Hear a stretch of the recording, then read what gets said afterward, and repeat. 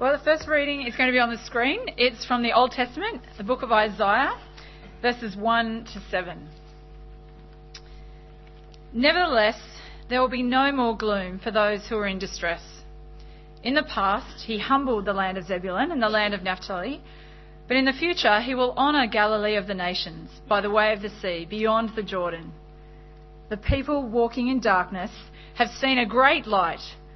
On those living in the land of deep darkness, a light has dawned. You have enlarged the nation and increased their joy. They rejoice before you, as people rejoice at the harvest, as warriors rejoice when dividing the plunder. For as in the day of Midian's defeat, you have shattered the yoke that burdens them, the bar across their shoulders, the rod of their oppressor. Every warrior's boot used in battle and every garment rolled in blood will be destined for burning, will be fuel for the fire. For to us a child is born, to us a son is given, and the government will be on his shoulders. And he will be called Wonderful Counselor, Mighty God, Everlasting Father, Prince of Peace. Of the greatness of his government and peace there will be no end. He will reign on David's throne and over his kingdom, establishing and upholding it with justice and righteousness from that time on and forever. The zeal of the Lord Almighty will accomplish this. And the second Bible reading from the New Testament is from the book of Luke, chapter 2, verses 1 to 20. In those days, Caesar Augustus issued a decree that a census should be taken of the entire Roman world. This was the first census that took place while Quirinius was governor of Syria. And everyone went to their own town to register. So Joseph also went up from the town of Nazareth in Galilee to Judea, to Bethlehem, the town of David, because he belonged to the house and line of David. He went there to register with Mary, who was pledged to be married to him and was expecting a child. While they were there, the time came for the baby to be born, and she gave birth to her firstborn, a son. She wrapped him in cloths and placed him in a manger, because there was no guest room available for them. And there were shepherds living out in the fields nearby, keeping watch over their flocks at night. An angel of the Lord appeared to them, and the glory of the Lord shone around them, and they were terrified. But the angel said to them, "Do not be afraid. I bring you good news that will cause great joy for all the people. Today, in the town of David, a Saviour has been born to you. He is the Messiah, the Lord. This will be a sign to you. You will find a baby wrapped in cloths and lying in a manger." Suddenly, a great company of the heavenly host appeared with the angel, praising God and saying, "Glory to God in the highest heaven, and on earth peace to those on whom his favour rests." When the angels had left them and gone into heaven, the shepherds said to one another, "Let's go to Bethlehem and see this thing that's happened, which the Lord has told us about." So they hurried off and found Mary and Joseph and the baby, who was lying in the manger. When they had seen him, they spread the word concerning what had been told them about this child, and all who heard it were amazed at what the shepherds said to them. But Mary treasured up all these things and pondered them in her heart. The shepherds returned, glorifying and praising God for all the things they had heard and seen, which were just as they had been told.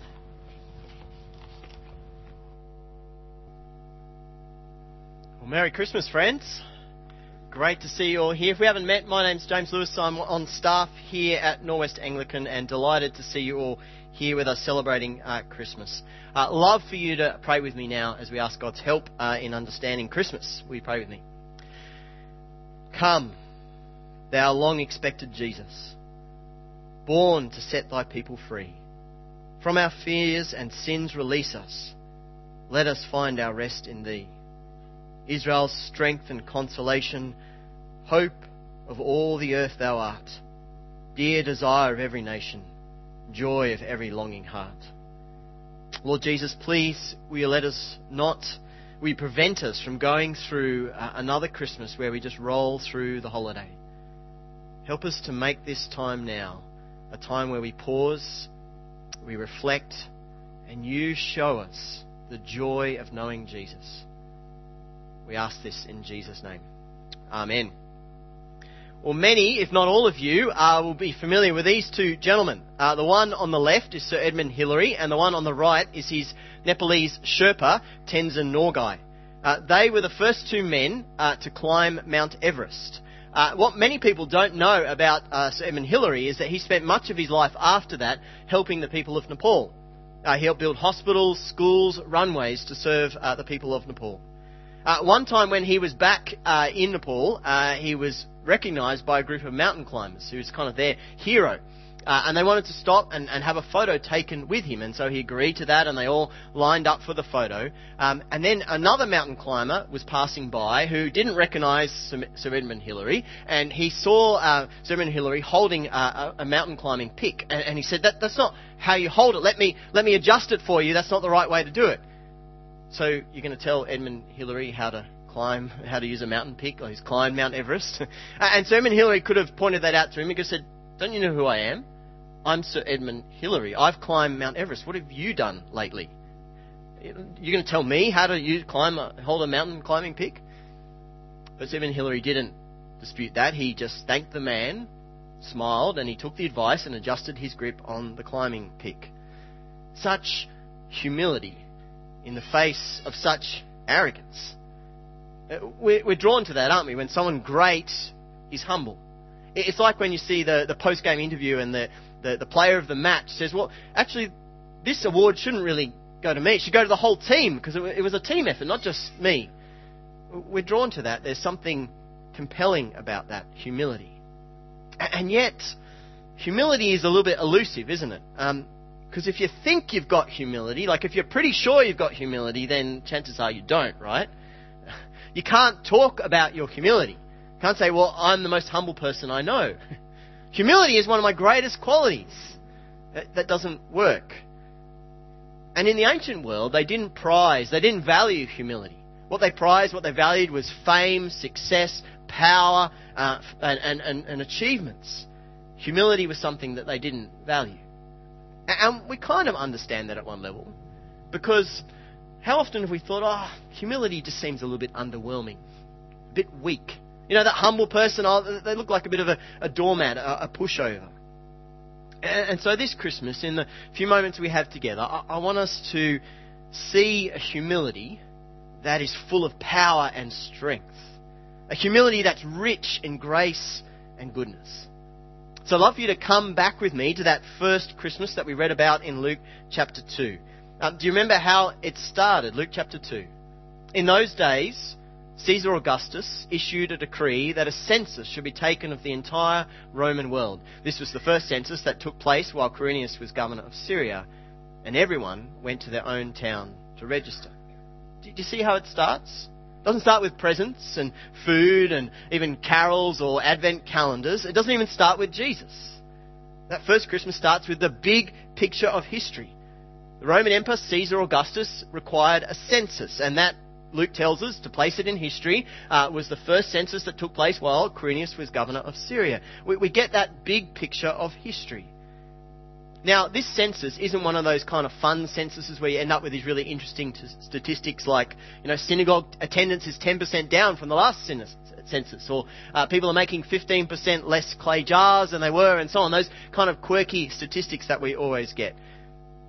No, this was a taxation census. Caesar Augustus wanted a census so he knew how he could squeeze people of more of their hard-earned money to fund his empire and his conquering army.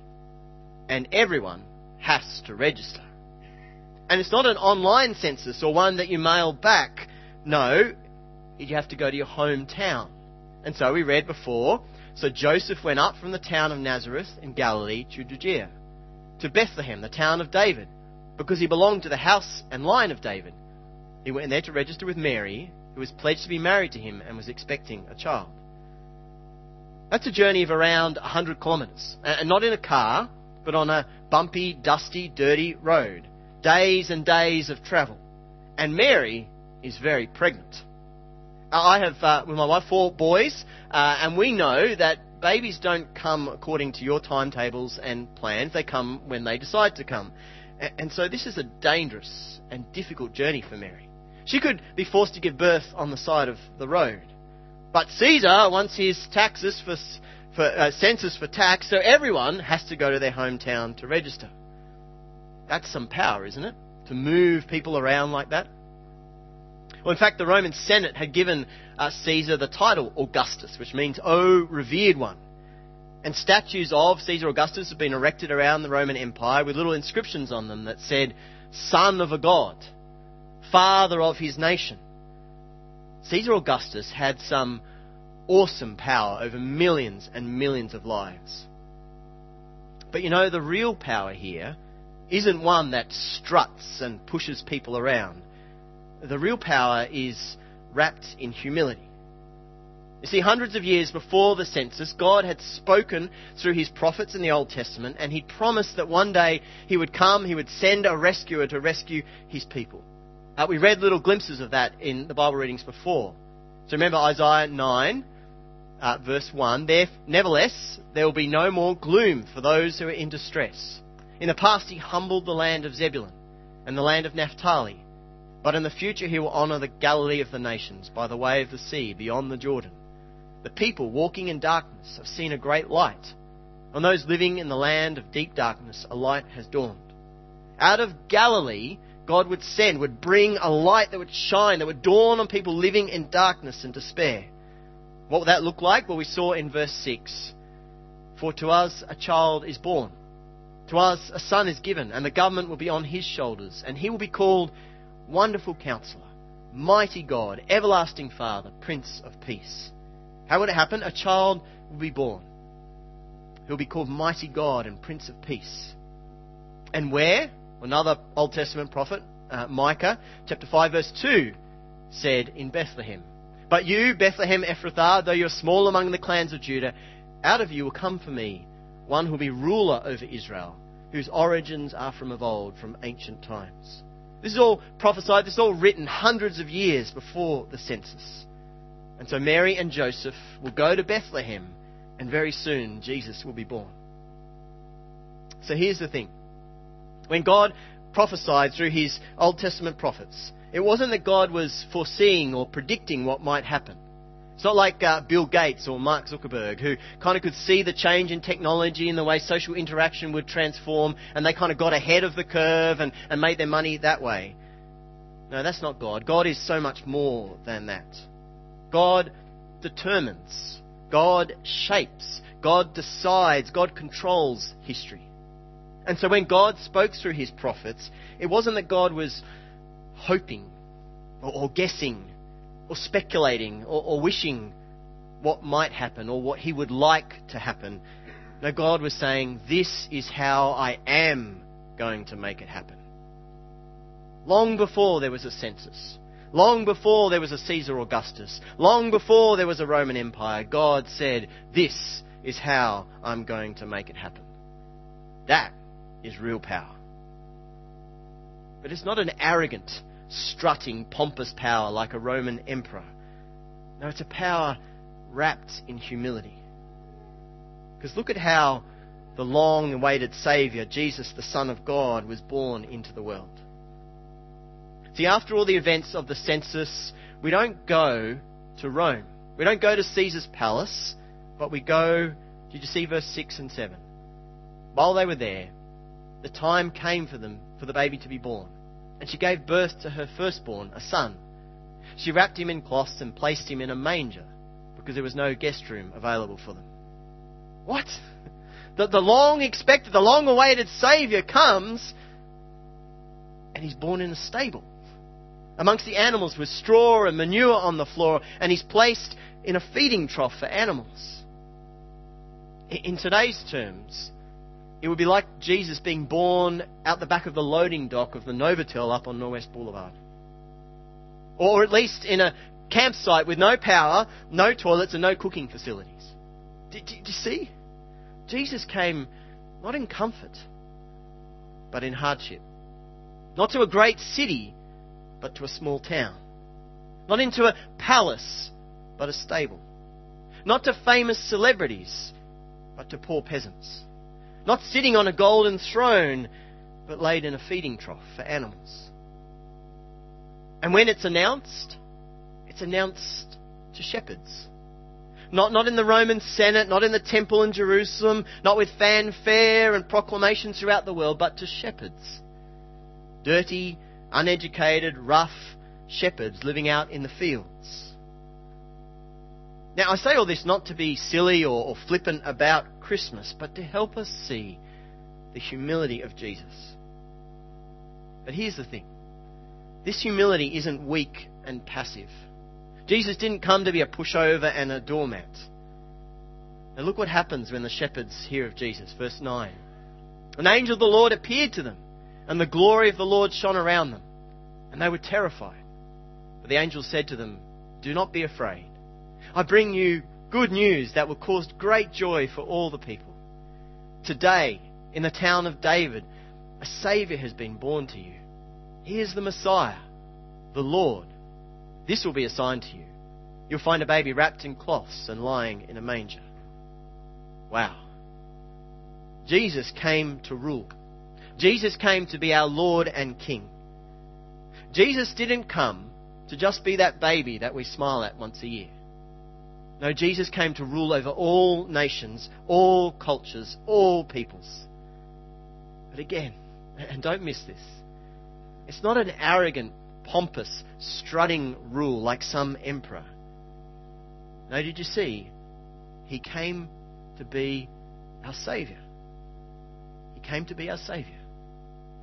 This Jesus would grow up to be a man like no other man, of such power and mercy, such grace and truth. He would heal the sick, teach the truth, raise the dead, the light of the world, driving back the darkness in this world. Nothing and no one could stand against him. And then this Jesus, willingly, deliberately, joyfully, humbly, laid down his life on a cross and for our sins.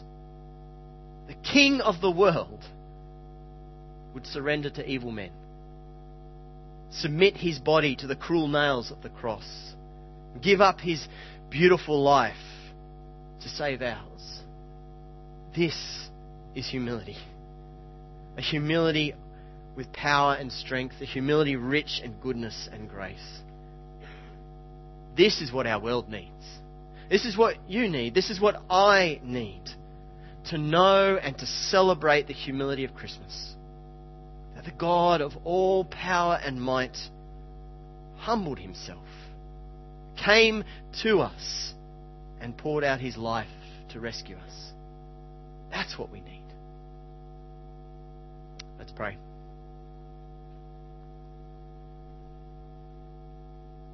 Come, thou long-expected Jesus, born to set thy people free. From our fears and sins release us. Let us find our rest in thee. Israel's strength and consolation, hope of all the earth thou art, dear desire of every nation, joy of every longing heart. Lord Jesus, will you please rescue us from just rolling through another Christmas with little thought of you. Please draw us, point us to your humility, your self-giving of yourself to rescue us. Please make this a Christmas where we marvel and worship and delight in all your goodness. We ask this in Jesus' mighty name. Amen.